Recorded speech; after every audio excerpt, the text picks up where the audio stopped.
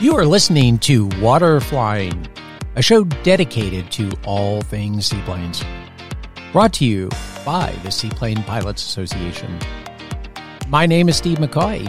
I'm the Executive Director of the Seaplane Pilots Association, which is the world's largest nonprofit advocacy organization dedicated to the protection and promotion of the waterflying community. Climb aboard! We're about to start today's episode. Well, welcome. We have an awesome show for you today and a free offer. So stay tuned. Our guest is Brad Fuller, who is literally Captain Fantastic, the resident photographer for SPA. And I'm joined again by Abby Kellett. Good to be back, Steve. So, Brad, as the photographer for SPA, you've filmed educational seaplane videos, fundraising videos, you've shot magazine and promotional material for the SPA, and just so much more. I mean, what we were looking at earlier, you have an amazing resume. So, welcome. Thank you for being here. Well, thanks. I'm pretty happy to be here in your new headquarters at Winter Haven's Gilbert Field, which is where I learned to fly back in 1969. So, this is a good spot for me to be. There you go. Thanks for having me.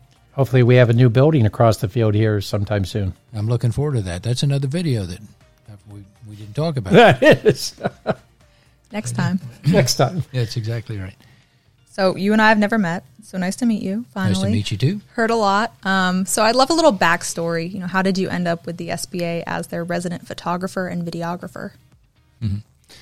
Well, it goes back quite a ways. I think my first involvement with SPA was probably year one, 1972, with Dave Quam and Jay Fry. My brother Mike and I, Mike's both my flying partner and my business partner. I kind of followed him into aviation, but he and Jay Fry were close friends, very close friends, and flew a lot together. And we went to a lot of the events, Greenville, Speculator, of course, Sun and Fun, Oshkosh, places like that. And but going back that far with Dave Quam, who was the first executive director of the and founder, put it together.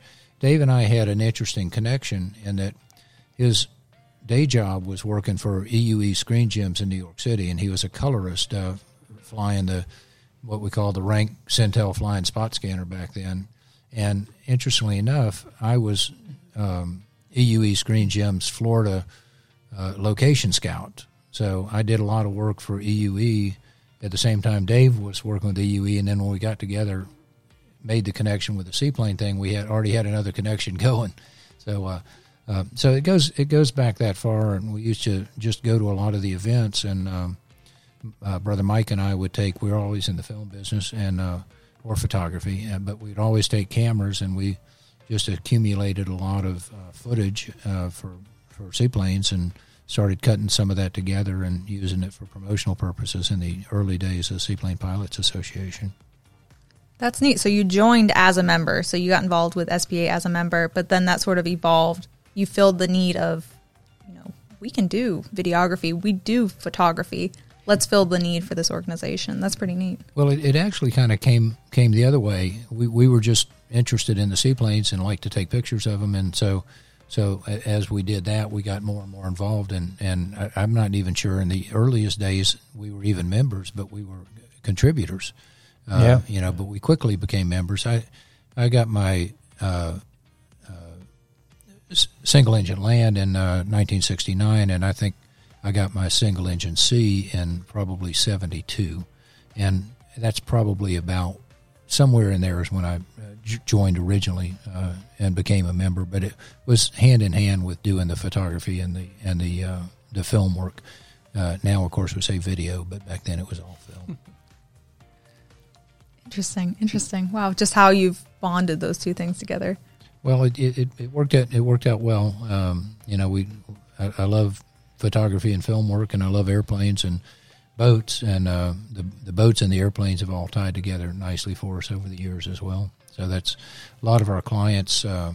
My legacy company is Florida Film and Tape, and a lot of our clients are in the marine industry and the aviation industry, and it's just they kind of go hand in hand. As we were talking earlier, a lot of a lot of pilots are also boat owners, and a lot of there's a nice connection. There's nice and symmetry crossover. there, Yeah, right? I think most of our members that own seaplanes probably have a propensity to own boats, and I think that's something we see.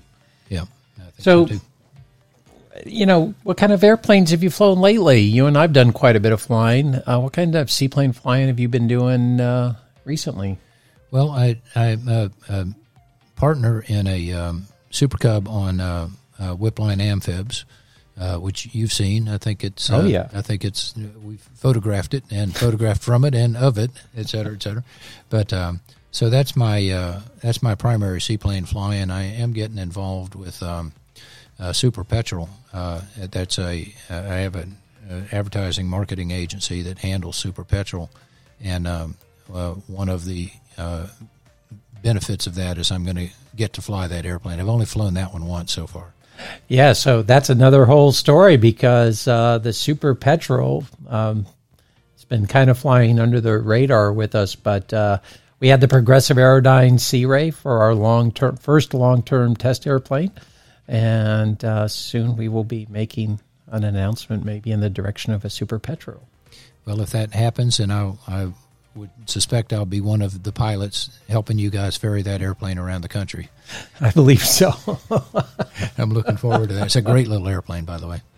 And by the way, like everyone is like already queuing in, if you need another pilot. Right. I was like, I think we've got that covered. I don't know. Be careful what you say. We might all just get busy. Maybe it's a good thing there's a list then. Yeah, Abby wants to be on that list, I know. So does Peter. Oh, no. Yes, desperately. It's a nice airplane to photograph, too. Yeah. Good looking airplane. So we've had some good times flying all over. We've done work on many different airplanes, and we did a trip a while back to the Bahamas, which was pretty cool. That was pretty epic seaplane trip. Yeah, that was cool. We shooting out of your Cub with you as my photo pilot. There was a different word I was going to use, but I'm probably not going to. But that was pretty great. I'm glad we didn't have to use those big feet and get them wet in the salt water for you. We were able to stay dry the whole time.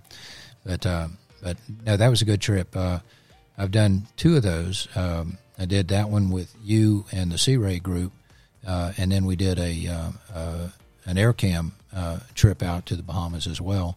And for that, we used my Lance as a cargo ship to get everything out there. But I did all my air-to-air shooting from another AirCam in that case. A lot of it was mounted. Most of it was mounted camera. That same trip was covered by AOPA magazine. They did a whole cover story on that photo mission out there, and that was a pretty great trip. So you've shot from the AirCam, you've shot from your own aircraft. I know that you just recently started working with Waterflying Magazine, what the SPA puts out every bi-monthly. So what's that experience been like recently starting that? Well, except for having to put up with Steve McCoy as my pilot, it's really been a pretty good experience. How is he as a pilot? I got to say, I've flown with a lot of pilots, and some of the best, like Steve Hinton, Planes of Fame. I don't think anybody could ever say anything negative at all about that man and his photo work and what he does. And I've flown with a lot of the other photographers like Paul Bowen and Mike Weiser and folks like that.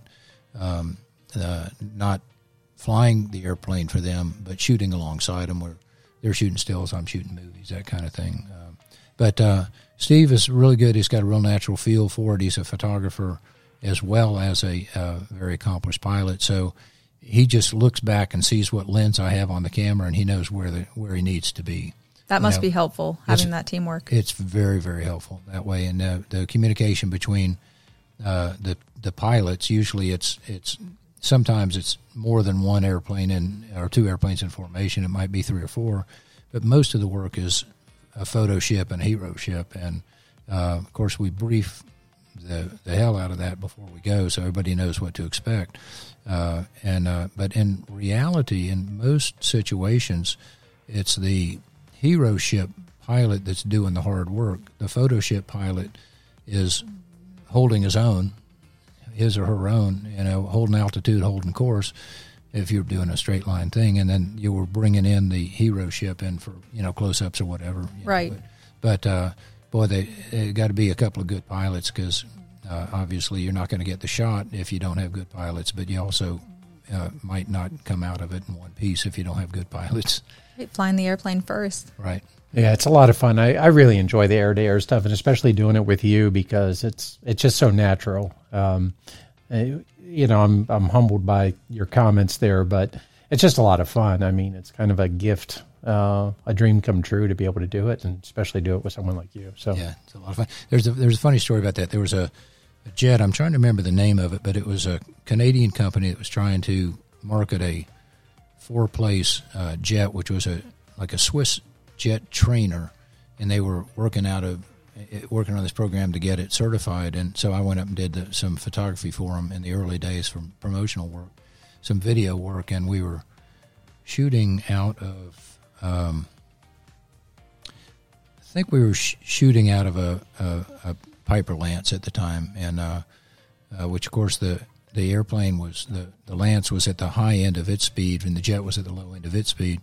And we had a really good test pilot that was flying this thing, and the way we would communicate, and this is the way I usually do it. I mean, everybody's on the radio all the time, but for most of the close-up work, it's just hand signals. So I want the guy to come in a little closer. I just nibble him in a little bit with my index finger. He comes in. So this fella, again, I'll call him Bob just because I can't remember his name, but so he's flying on our wing, on our left wing, and so I signal him in, and just like every good pilot that acknowledges the transmission, he nods and he moves in 5 feet. That's usually what we do, 5-foot increments, and then if I want more, we do it again. So he comes in, and I give him another little noodle in, and he nods, comes in another 5 feet. Do that again, comes in another 5 feet. And not quite there yet. I do one more time, and he goes, nope, not doing it. Shakes his head. He just, that's his limit. I pushed him too far in that one. So. It's really that appreciation for what is required to get that shot. You don't see the formation flying. You don't see that craft that's trying to get that picture. Right. The other craft. So. Right. And there's so much more to it. It's not just the position, but relative to the lens, but also what's the background, and obviously the lighting is a great big part of it, and shutter speed if you're shooting still, shutter speed on the camera so that you get the full prop arc, and right. Then that's always a compromise, because if you get a too slow a shutter speed, then you're not going to get a sharp image, and so you've got to find that right combination for every airplane, and it changes based on the RPMs that you're flying, and whether it's a conventional engine turning 2,400 or a Rotax turning 4,000, 4,500, it's a big difference. Yeah, the aerobatic airplanes have a fast spinning prop, the geared engines, and right. So that really affects that to get that beautiful arc that everyone wants to see in the photo. Yeah, exactly. And then whether it's a 2-blade prop or a 3-blade prop or 4-blade prop, that makes a difference too. Oh yeah, yeah. So if it's a 3-blade prop, then you can use a lot slower shutter speed because it's filling that arc up. So those are a few of the tricks that you learn over the time. But a lot of times what I'll do when I first go out is I'll make sure I get a good, sharp, crisp image, and I might use a shutter speed that freezes the prop and doesn't give us the full prop arc. But I know I've got the shot, and then you back up from there and start getting cooler shots with maybe super slow shutter speed, so that if you're close to the ground, so that the background blurs, that sort of stuff. That's when the photography starts to pop. But you also need to think about, are there clouds, or is it just a blue sky, or, what do you see in the shot besides the airplane? And when you do see something in the background, is the airplane standing out from, let's say if you're over woods, but the airplane happens to have green wingtips, for example, you lose the wingtip. So right. So you got to find a different background for that sort of thing. So it's not necessarily one size fits all. Like the aircraft is better with the sky in the background, clouds or a perfect blue sky. So it really depends. Right. It's constantly changing. And we always like to have the seaplanes against water, with water in the background someplace. And so the people, what people don't see is, like when we did the Pilatus Porter last year. I went out the day before. We were actually supposed to go to the Bahamas with the Porter. We were really hoping to shoot it in the Bahamas, and we really were losing our window to do that, so we had to shoot it closer to home. Well, I went out the day before and circumnavigated Lake Okeechobee, which is like a 180-mile flight just to go around Lake Okeechobee looking for a spot that would be good for the photo shoot. And we found one little spot there on the South Shore, our secret honey hole with those royal palm trees there. And that just made the most spectacular background for the Porter. Right. That was good. And if you hadn't have done that scouting trip, we might not have figured that out until it was too late. But it also happened to be 2 miles away from the airport, which was really nice. Yeah. So we didn't have all that ferry time to, fly around the lake and waste all that time looking for the background.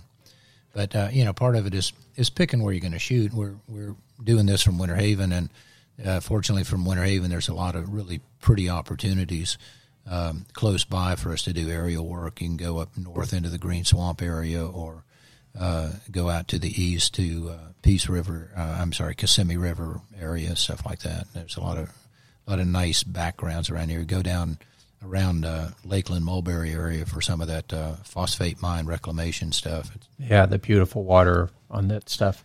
So, I don't think a lot of people realize how some of the positions that the photographer ends up in doing this photo work.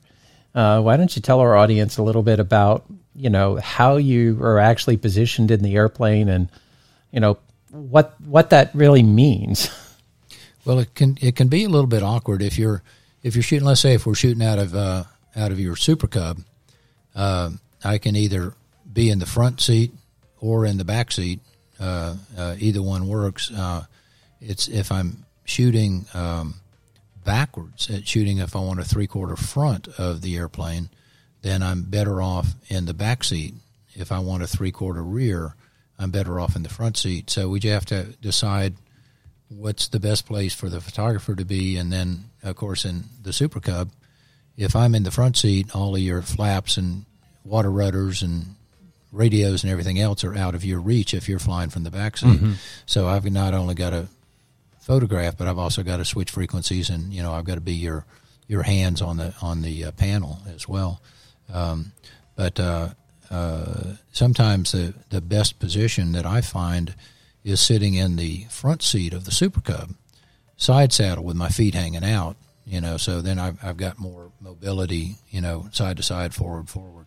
And the only thing then that doesn't work is if I want to go out the left window and shoot the other side of the airplane, then I got to get my feet in and cross the control stick, and then it's a little bit more awkward shooting out of that side because I don't have the big door open. Yeah. Of course, the air cam is pretty spectacular to shoot out of. I've got a lot of air cam time as a photographer. Just, I've only got about 2 hours of actual air cam flying time.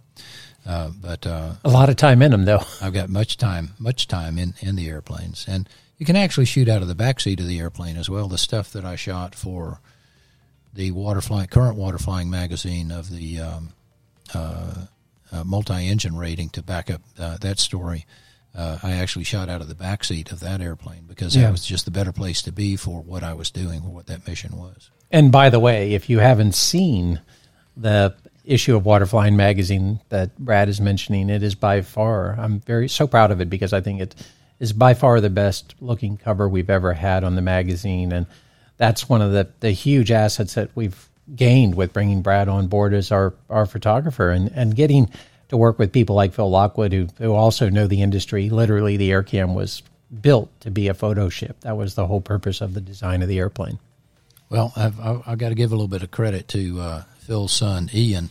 Lockwood was my photo boat driver, and that's because I'd spend, 30 or 40 days a year shooting boat-to-boat work. I have a huge appreciation for the photo boat driver, and sometimes I'm the photo boat driver as well. In our company, I might shoot one day, I might drive the photo boat another day, and it's an art because it's dangerous, and Ian caught on real quickly and I was glad to have Ian at the helm for that one. Yeah, you hear a lot of discussion about ground-to-air photography and air-to-air photography, but I don't think you hear a lot of discussion about boat-to-air photography. No, that is a little unusual for sure. And it's neat because we got Mark Twombly's take on it last time, so we actually get to hear what was it like from the boat. So you wouldn't think that, it was really intensive, but what you describe is it's a whole process. Well, the other thing about that is that I think you'll notice on those that you don't see much of the prop on that cover shot of the airplane prop, but those were not slow shutter speeds. The mission there was not to get the prop arc. It was to get a good, sharp image. But, the boat is running at 50 miles an hour, and the lake is never smooth more than one run, Yeah. So we're bouncing around a little bit, and you've got 50 miles an hour wind. And so anyhow, I think I shot most of that stuff at a 200th or 250th of a second. Which is about double at least double what we normally shoot. Now that actually will work with the Rotax, yeah, because of the high RPM and the 3-blade prop. Then I can shoot perhaps as much as a 200th of a second and still get a full prop arc on the Rotax. Yeah, normally we're down the 60, 100 range. Right. So just an awesome cover, like what Steve said, it really is the best looking cover that I think SPA has ever had. Thanks. And knowing what went behind the shot, I think just makes it that much sweeter. Well, part of it is the camera gear, So I shoot with a Canon 5D Mark III. I don't yet own a Mark IV. I rent a Mark IV when I have the budget for it, but I don't own one yet. But Phil's got one, so I borrow Phil's every now and then. I've got an EOS 1D. Yeah. I know. You're going to be sorry you mentioned that. But I think at that level of equipment, whether it's Canon or Nikon, or I'm really not much familiar with the other brands. I know there's some good stuff out there, but for the still photography, I'm a Canon guy just because we invested in that early on, and that's where all my glass is. So, but for a lot of the movie stuff that we do, besides the fabulous GoPro equipment that's just come up so far, and I know you just bought the GoPro 9, yep, which I haven't even seen yet, other than holding yours lovingly. But I don't know how they can improve on the 8. The 8's so spectacular, but apparently they have. Yeah, it's a big jump, 5K. So pretty significant increase and a lot better stability too. So I'm dying to get it on the airplane and get it out there. Yeah, it's going to look so good. Yeah, me too. But the camera that my kind of go-to camera equipment for mounted cameras, if it's not a GoPro, is the Panasonic GH series. The GH4, the GH5S. GH5 didn't work so well. The stabilization was not as good, but the 5S is a pretty good camera. And there's a new Panasonic out that I haven't got my hands on that yet either. That's a full frame. The GH4 and 5 series are 4/3 pickups and 4/3 chips, and the new one is a full frame. So I'm looking forward to that because you could go out and shoot Star Wars with that camera. Yeah, we shoot a lot of Panasonic cameras for the video work, at least. Right. Yeah. Well, that's my primary camera, and for 80% of what I do in the video world, whether it's airplanes or boats or lawnmowers, is I use the same camera that you have, which is the DVX 200, I think it's called. Yep. And then we still have a pair of those, but we've also upgraded. We now have the DVX. It's not DVX. It's something else, HVX or something, 350s. And the reason we went to those is because we can shoot 4K at 60 frames per second, whereas with the other one we could only go to HD 60 frames per second. 1080. Right. Yeah. So, that's the thing. It's just, it's cat and mouse. So he upgraded cameras and I have to upgrade cameras. He doesn't have the GoPro 9. I have the GoPro 9. So it's just this constant keep up with the Joneses. As soon as you buy equipment and you think you've got the ultimate camera, yeah, they come out with another one. But you got to get it right. You got to. You can't help yourself. Of course, yeah. We've got 2 get new that next shot. As you know, we've got 2 new cameras in the office. They've been here a week, and we haven't shot either one of them yet. Staring at them lovingly. Yes. So, we've gone through, your still work, air-to-air stuff, the filming, what you've done for SBA as far as flying the waterways, flying America's waterways, and then boating compatibility. I know you shot both of those videos. Tell us a little bit about that. I know it's been a few years since they came out. Well, I think what started it all, what started that was the need for the Flying America's Waterways was an advocacy video. I always have a hard time with that word, where the association, Seaplane Pilots Association, needed to get the word out that seaplanes are not an evil thing to have on your lake, and they're a good thing, not a bad thing. And so we came up with that particular storyline, which I think is pretty cute. It's awfully dated, but it's still, the message is still good. Mm-hmm. And if we ever get around to it, we may upgrade it. I think we need to do that. Do a new version of that. But that was kind of fun. Kind of took a humorous look at a serious message, and I think it worked well for us. The boating compatibility video was also an advocacy. See, there's that word. That sounded great. You're doing good. Advocacy video, but it was also a safety video. It served two purposes there, and we went to a lot of the shooting we did for that out in Seattle. Had some help from the Kenmore folks and the Seattle Police Department. They have a boat unit out there, as you know, that's used to dealing with seaplanes.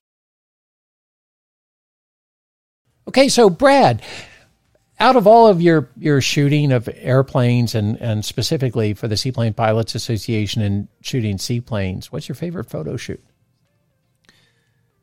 Well, it's kind of hard to nail down because almost all of them have been fun. Every now and then they're more work than fun, or the circumstances aren't what you expected them to be for under the conditions, et cetera, et cetera. But we live here in Florida, and we are right next door to the Bahama Islands. Yes, we are. And it's pretty hard to beat any photo shoot in the Bahamas, unless you're in a hurry. Then that's a problem.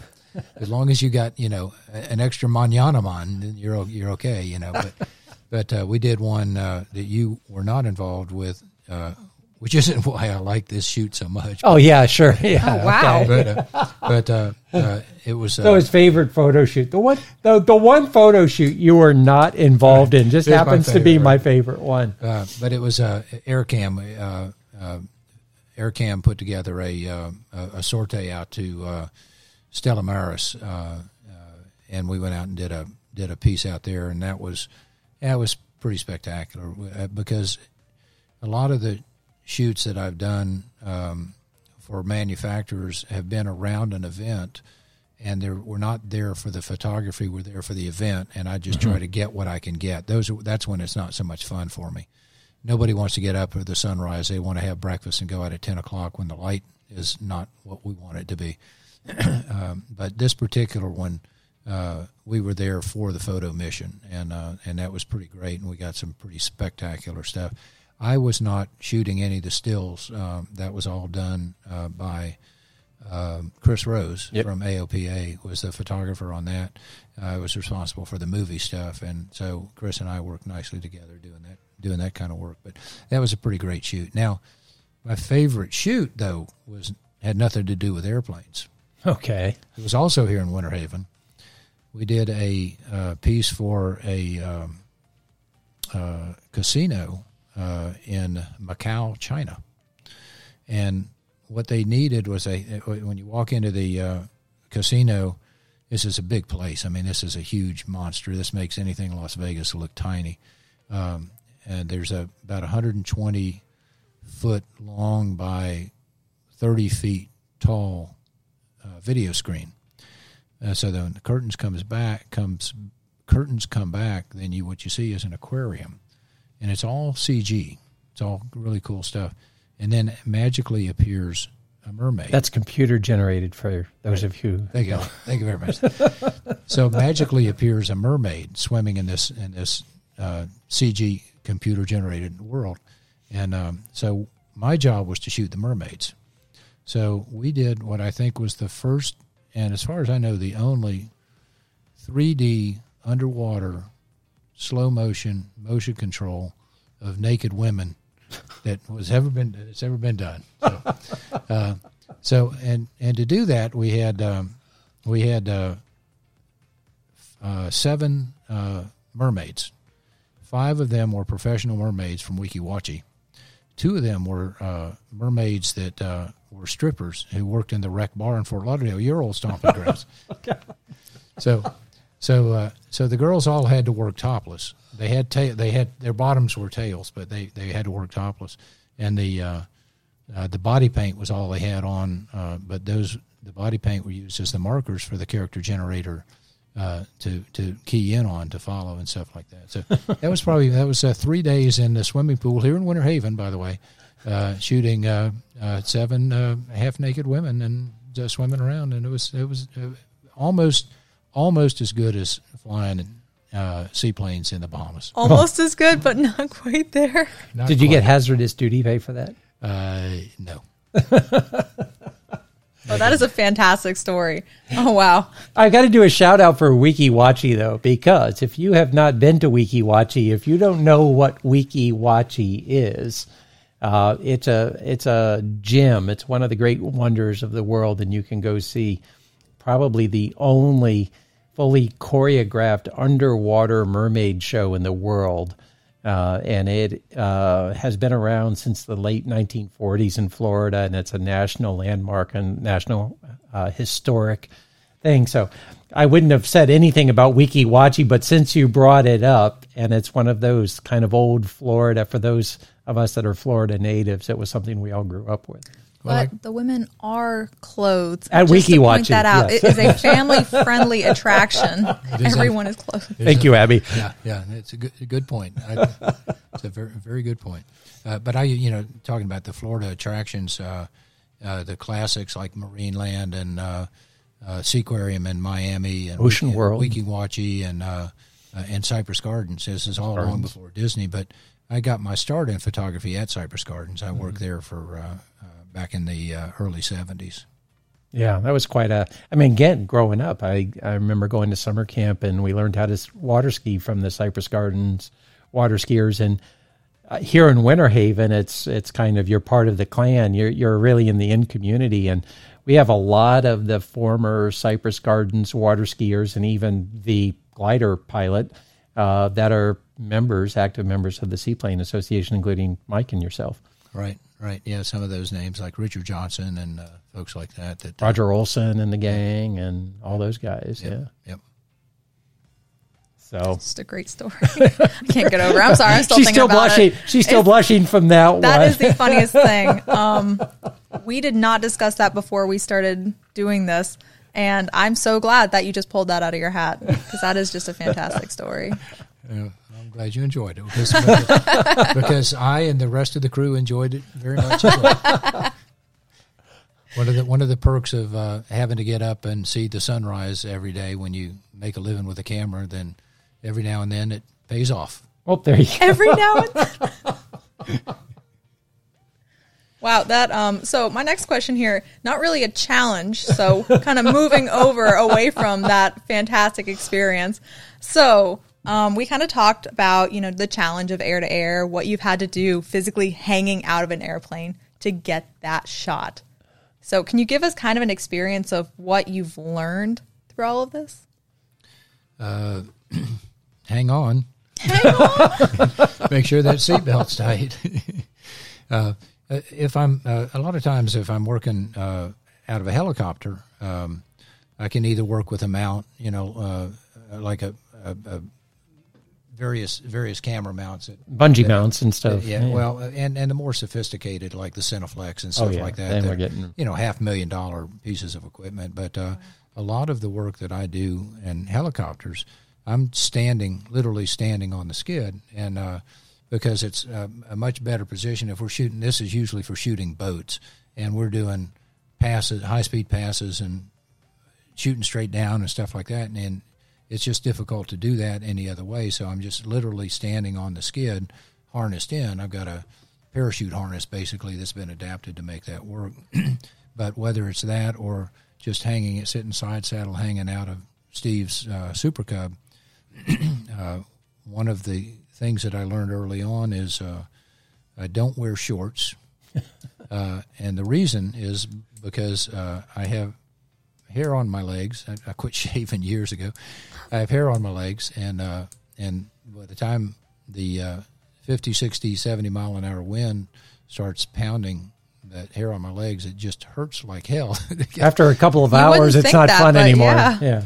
And the other one that I learned by losing a pair of topsiders was double tie your shoelaces, because A, you need to make sure the shoe is secure, but secondly, if the shoelace comes loose and it's flopping in that 70 mile an hour breeze, it's just beating the tar out of your ankles. And I've actually come back with bloody ankles from a shoe, because there's no way to stop what you're doing and tie your shoe. You're just stuck with it.